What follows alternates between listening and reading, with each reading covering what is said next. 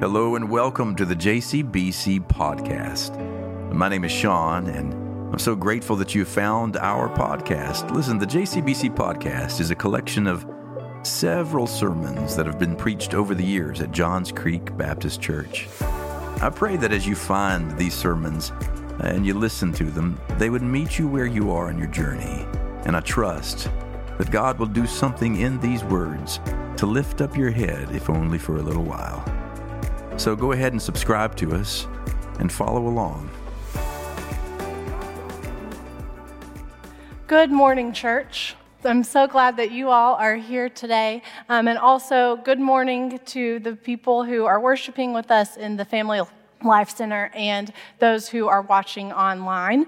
If you do not know me, I am Annie Westbrook. I am the children's pastor, and I'm so happy to be with you all today. A couple of months ago, Pastor Sean asked me to be part of this sermon series as we're talking about our vision and hope and goals for our church during this year of 2020. And so I am very thankful to have the opportunity today to share God's word with you all.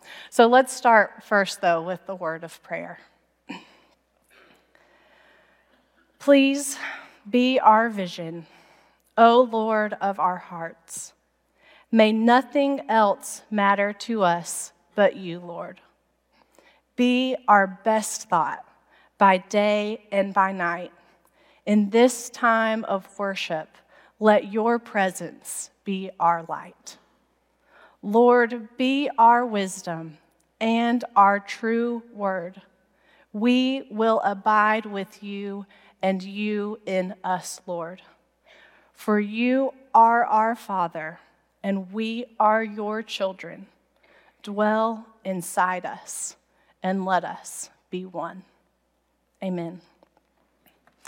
This morning, we're going to start with scripture from Titus chapter 2. And you can follow along on the screen. As to you, Titus, talk to them. Give them a good, healthy diet of solid teaching, so they will know the right way to live. Here's what I want you to teach the older men. Enjoy everything in moderation. Respect yourself and others. Be sensible and dedicate yourselves to living an unbroken faith demonstrated by your love and perseverance. And here's what I want you to teach the older women. Be respectful. Steer clear of gossip or drinking too much so that you may teach what is good to young women. Be a positive example, showing them what it is to love their husbands and children, teaching them to control themselves in every way and be pure. Train them to manage the household, to be kind, and to be submissive to their husbands, all of which honor the word of God. Encourage the young men in the same way. In every situation, they should learn to control themselves. Titus, you have to set a good example for everyone. Go out of your way to do what is right. Speak the truth with the weight and authority that come from an honest and pure life. No one can argue with that. Then your enemies will cower in shame because they have nothing bad to say against us. The book of Titus isn't one that we hear from very often. We don't know much about the church in Crete, which is where Titus was leading and serving. What we do know is that the church in Crete was under threat of being led astray by false doctrine, by teachings that broke apart families and made the church as a whole look very bad. There were many people who called themselves believers in Crete who were getting in the way of the way, as Pastor Sean said a few weeks ago. Crete was also a city of loose moral standards. The mindset of most Cretans was self-indulgent, and their behaviors showed that. They took what they wanted when they wanted it, and the idea of limits and moderation were not highly regarded. Neither was respecting others. Titus was asked to bring the light of Christ's good news to the disorderly land of Crete and train up leaders who would then train up the next generation of the church. When we pick up here in chapter 2, the letter to Titus is encouraging healthy and solid teaching. The Greek word that is translated here is hugiaino. My Greek is a little rusty, but I think I said that right, which means healthy, wholesome, or well. Titus is instructed to teach healthy doctrine that will bring life, goodness, and wholeness to his people. The verses that follow are instructions that may seem obvious. I mean, who has to tell a mother to love her children, right? But it was actually contrary to the way that the people of Crete lived. For example, men, rather than being self-indulgent, enjoy everything in moderation. Instead of using your power to control others, respect others and show them love and kindness. Women, don't seclude yourselves and give over to gossip and slander. Instead, show the young wives and mothers that they aren't alone in the hard job of wifehood and motherhood. Help them on their way. Young men, don't give in to the temptations of youth and make reckless decisions. Instead, have self-control. Even Titus is encouraged that when he teaches and is an example of that doctrine that is encouraging, loving, and full of healthy life, that the community around the church will not be able to say anything negative about Christianity. Those who are attempting to lead the church astray will have no ground to stand on. No one can argue with an honest, healthy, and pure life.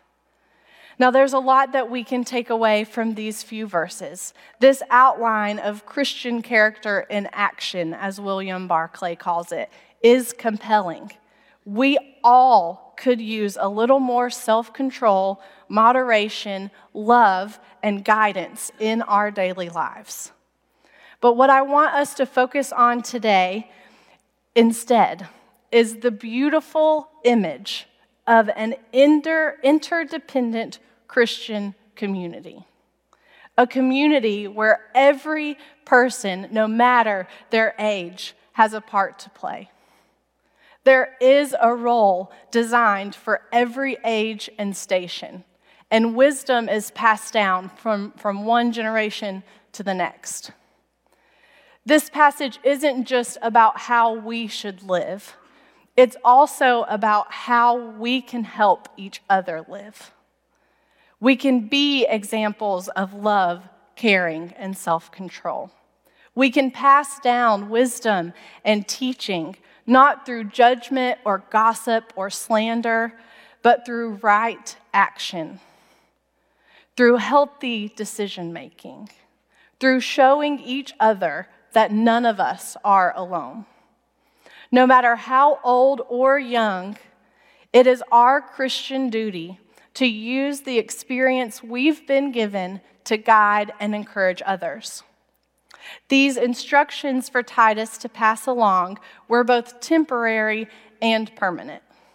Temporary in the sense that this letter was written for a specific church at a specific place and time, with specific cultural restrictions and expectations that no longer hold true today.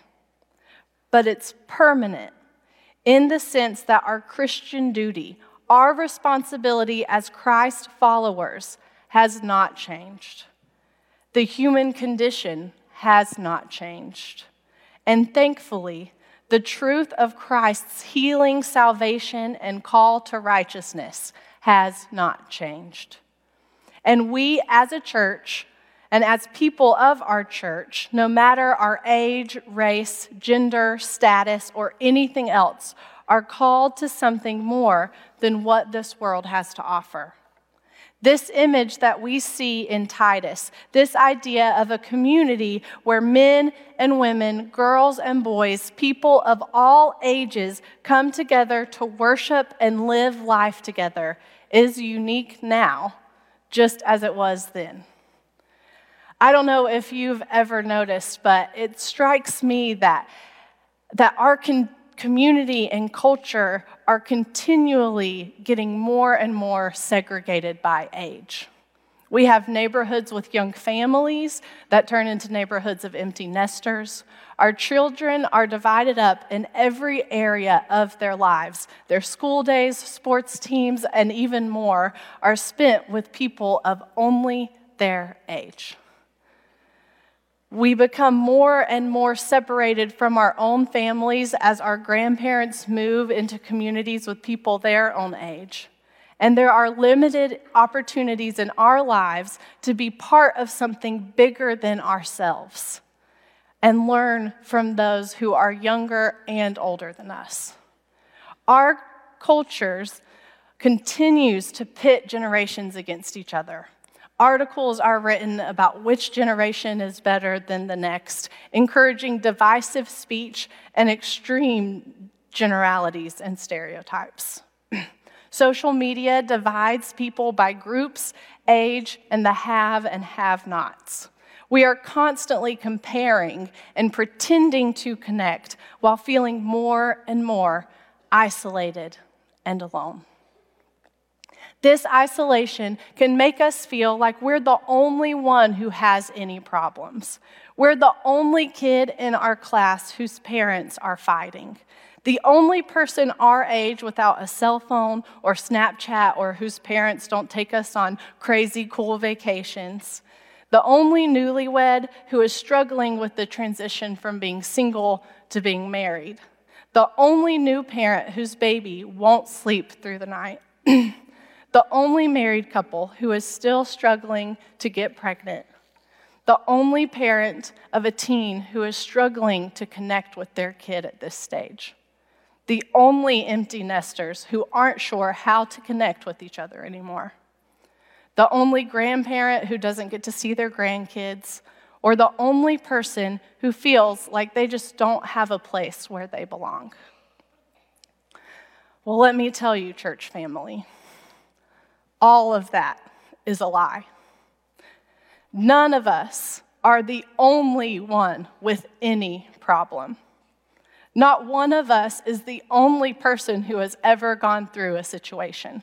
Of course, every experience is different. Everyone has their own unique feelings when they go through something, but you are not alone. There are people who have been through similar situations and struggles, and they are here in this church. And they can tell you how God brought them through. And my hope and my vision for this church is that we can be the people who bridge the gaps. That we can one day realize that no one, no age, no ministry is more important or better than another, and no one else thinks that either. That the work that God can do through us when we become a church that crosses imaginary barriers will be so much better than we can imagine. Now, of course, there is something good and important that happens when we connect, encourage, and sometimes commiserate with people at the same age and station in life where we are. There is great importance in teaching the Bible at each level of development and life stage, and I'm not suggesting that we get rid of any of that. What I am suggesting is that we are stronger and more powerful, united together, than split into sections and divisions. Like this passage in Titus says, we need teachers. We need examples. We need people with experience who live a godly life, not only to come to church when the doors are open, but also to start having connections with people in other generations. And those of us in younger generations, I'll admit, sometimes we need to put our phones down. And sometimes we need to stop acting like we're too busy or like we already have it all figured out. I know that too, for me. And we need to start paying attention to those who have come before us and are leading the way. A study by Dr. Kara E. Powell and Chap Clark shows that young people are more likely to stay committed to their faith and church involvement when they grow up with multiple adult believers who are not their parents, investing in them and creating trusting relationships. That means that while we love parent volunteers, we really, really do, we don't only need parents to volunteer. We need adults of all ages to invest and commit to serving in our children and youth ministries. And kids and youth listening, we need you too. We need you to show up with everything you've got, ready to learn and grow, ready to serve and be served, ready to focus on the message God has for you, and ready to teach us something. Every Sunday when I'm with our children, they teach me something about the character of God. They remind me of the joy, the purity, and the unbridled love of our God. Our kids remind me what it means to come to God full of faith, ready for the next new thing God has to teach us. And you all know I've also been spending a lot of time with our students in the last 8 months. And every time we are together, I am so impressed by them. Sorry. They inspire me and encourage me with how deeply they think and how much they care about God and one another. Kids and students, you have a role to play here too. We need you here, and we want you here. Our kids and youth need adults to show them love, kindness, self-control, moderation, sensibility, all the things that comes from following Christ. Our young families need people who have gone through it to give advice and tell them that it's going to be okay. We need people who will sit in the pews with children and youth next to our families and welcome them, talk to them, show them support and that they belong here. We need to partner together to raise this church up in the way of Jesus. We all need to know that it is possible to live a life worthy of the call we have been given. When I think back to my own childhood and teenage years growing up in church, there are a lot of trusted adults who showed my brothers and me the way. There are many people who invested in us who I could tell you about. But as I was thinking and studying and praying for this sermon, there was one person who kept coming to mind, and I've already been crying, so just keep expecting it. It's just going to keep coming now, y'all. Sorry. But the person who kept coming to mind this time his name was Monroe Bridges. Mr. Monroe was a member at Central Baptist Church in Spruce Pine, North Carolina, where my father was the pastor during my middle school and high school years. We moved to Spruce Pine when I was 12, and my brothers were 10 and 4. Mr. Monroe was a deacon and a Sunday school teacher. He was there every time the doors were open. Sunday mornings, Sunday nights, Wednesday nights, special events, you name it, he was there. And he always had enough, either sticks of gum or peppermints, to give any child or youth who wanted one on our way into worship. About a year into us being at Central, my brother Davis's kindergarten teacher asked him, "Davis, who's the pastor at your church?" To which Davis proudly responded, "My daddy and Monroe." He didn't teach any of our kids or youth classes, but he knew us all by name. And we could tell that he genuinely cared for us and wanted us to be there, and that he genuinely cared about the church of Christ. As Mr. Monroe got older and couldn't do as much, we all chipped in to help him out. In our girls' small group, we baked him cookies. Davis and Matthew, those are my brothers, would go with my dad to visit him. We had a couple of youth work days at his house even, where we helped with the yard work, cleaned up the kitchen, whatever needed to be done. And we didn't have to be coaxed into it or convinced. Even as kids and teenagers, we wanted to give back to the man who helped make our church what it is. His faithfulness to God and the church meant a lot and stuck with many of us. He was a relationship that made a difference. And this mutual service and love that we all shared, this is the kingdom of God. This is the type of relationship that breaks down barriers, that doesn't judge or stereotype or look down on anyone, but it builds a bridge and it shines the light of Christ. This is the type of relationship that teaches sound and healthy doctrine and shows others how to live an honest and pure life. This is the type of relationship that many of you have already built through teaching Sunday school, holding our nursery babies, volunteering at Vacation Bible School, chaperoning youth trips, and welcoming youth and children into worship with you. But this is the type of relationship that we need more of. We aren't the kind of church who stays in our lane with our people, hoping we make it through. We are the type of church that values community and missions and the gospel of Jesus.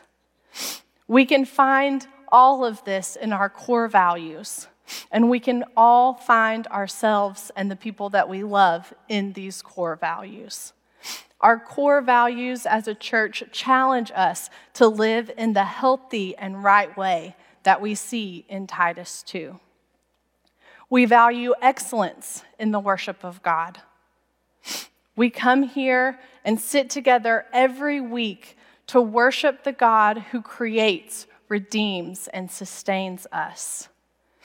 Authentic worship breaks down boundaries. It unites us as we come, just as we are, broken people in need of healing and wholeness. Here, in the presence of our Savior, we are all equal. There is no age, race, gender. There is only freedom as we rest as children of the all-loving, all-present, all-knowing, all-powerful God. We can trust that here, as we worship together, God is doing something in us, both individually and as a community of faith. We value theological depth and diversity. In kids' Sunday school, youth Sunday school, adult Sunday school, in the songs we sing, in the sermons we preach, in our weekly Bible studies, even in our weekday preschool, at our youth nights and youth retreats, we value depth. We don't swim in the shallow end. We wade deep in the waters that Scripture and the Spirit are stirring up. We teach each other. Sometimes we disagree with each other. We love each other through the differing opinions and the struggle that Scripture can sometimes bring. We trust each other and trust God at every stage of our theological development. We push each other to continue to grow, and we need each other to do that. We need teachers with experience in life. We need older men and women teaching younger men and women. We also need younger women and men teaching older women and men. We need to be open to learn from everyone that God puts in our path and be willing to share what God is teaching us. We value authentic Christian community. Like I said earlier, we already do that, and we do it well, but we can always do it better. There is always someone who needs a friend, someone on the outside who can be brought in, someone on the fringes hanging by a thread who needs to be pulled back into our JCBC community. We do our best to be a place where all God's children belong. Being that place means examining our biases and letting go of stereotypes. Being that place means stopping judgment so we can lead with love. Being that place means crossing barriers and letting the Spirit bind us together against all odds. Being that place means living our lives in such a way that when people in the surrounding community see and hear that we are part of Johns Creek Baptist Church, it makes them want to be part of it too. We value the gospel of Jesus Christ and the growth of his church. There is no way to look at the gospel of Jesus Christ and not see how we all belong. Jesus' life was the ultimate honest and pure life. He brought in the outcasts, ate with sinners, healed the people on the outskirts of the community. He taught women and children in the same place as men, which at that point in time was completely opposite of how religious teaching was done. He did all of this while resisting temptation and sacrificing himself for the salvation of the world. He calls us to spread the good news and multiply the kingdom. When we value the gospel and the growth of the church, we live like Jesus lived, in community and courageously taking bold steps to when God shows us where to go. We value congregational courage. Those of us in younger generations, those of us who are newer to the church, we need to hear the stories of our congregational story, the stories of how God led us to move our church, change the name, and start brand new on what was once a farmland in a community that was just coming into existence. The stories of how God multiplied the church, and as we grew, we took steps to build more, provide more, and love more, and give more. The stories of how our beloved leaders retired or moved and things changed and it was uncomfortable, but God was faithful and we are still here. We need to hear the stories of how God is leading you right now. Stories of where God is leading our church. We commit to be brave and bold in seasons of change. And we trust that God is never finished with us, no matter how old or young we are. So we won't be finished with God or each other either. We value responsible Christian stewardship. We value paying off debt so we can provide the old and the young with better facilities, better opportunities, and better programming.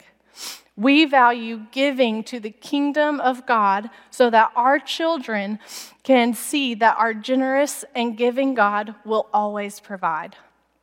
We value giving to the church and its ministries because we believe in so that our people and the people we serve will have the opportunities to grow deeper and to form Christian community. We value giving in order to be a blessing to others in our community and in our world. We value a missional consciousness where every member is mobilized to serve. I almost couldn't say consciousness. I'm a little concerned that word was the one that we picked. Missions is at the core of who we are as a church, who we are as Baptists, and who we are as followers of Christ. Christ calls all of us not only to study Scripture and be in community with one another, but Christ also calls us to serve and to spread that gospel. A missional consciousness means being aware of the needs of our church, community, and world, and then doing something about it. It's one thing to know the problems and be able to point them out, and it's another, more powerful and holy thing to do something about it, to take action. It's a powerful and holy thing to go on a mission trip, to serve with one of our community partners, to participate in our missions day, and to give to our missions offering.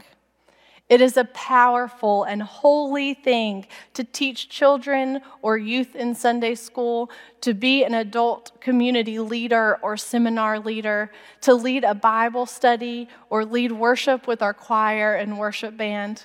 It is a powerful and holy thing to see a need that should be filled and fill it, to recognize that there's a group that should be started and start it.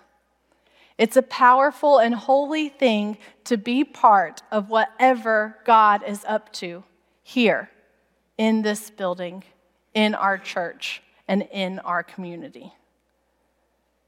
When we really look at who God has called our church to be and what is important to us, we see that we all fit in. Our age doesn't define us. Our station in life doesn't define us. The goals we have or have not met in our lives or even in our church do not define us.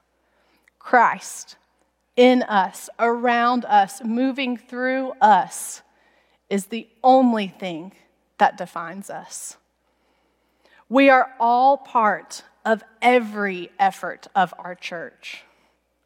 From birth to 5th grade, to 6th to 12th grade, to college, to young adults, to middle age, to senior adult. We are all part of all that God is doing here. We are all called to greater and to more.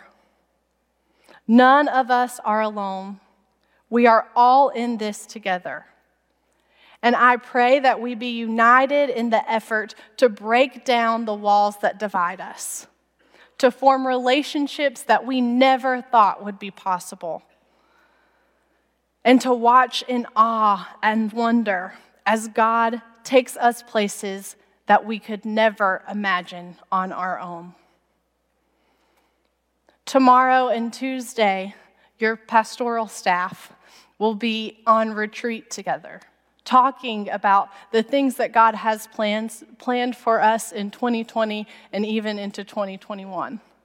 And I hope that you all will pray with us, that we can come up with ways and opportunities that we can do this together, that we can intentionally form intentional relationships where we are all changed by one another, where we all encourage each other to grow, where we are open to learn more from each other, even in unexpected places.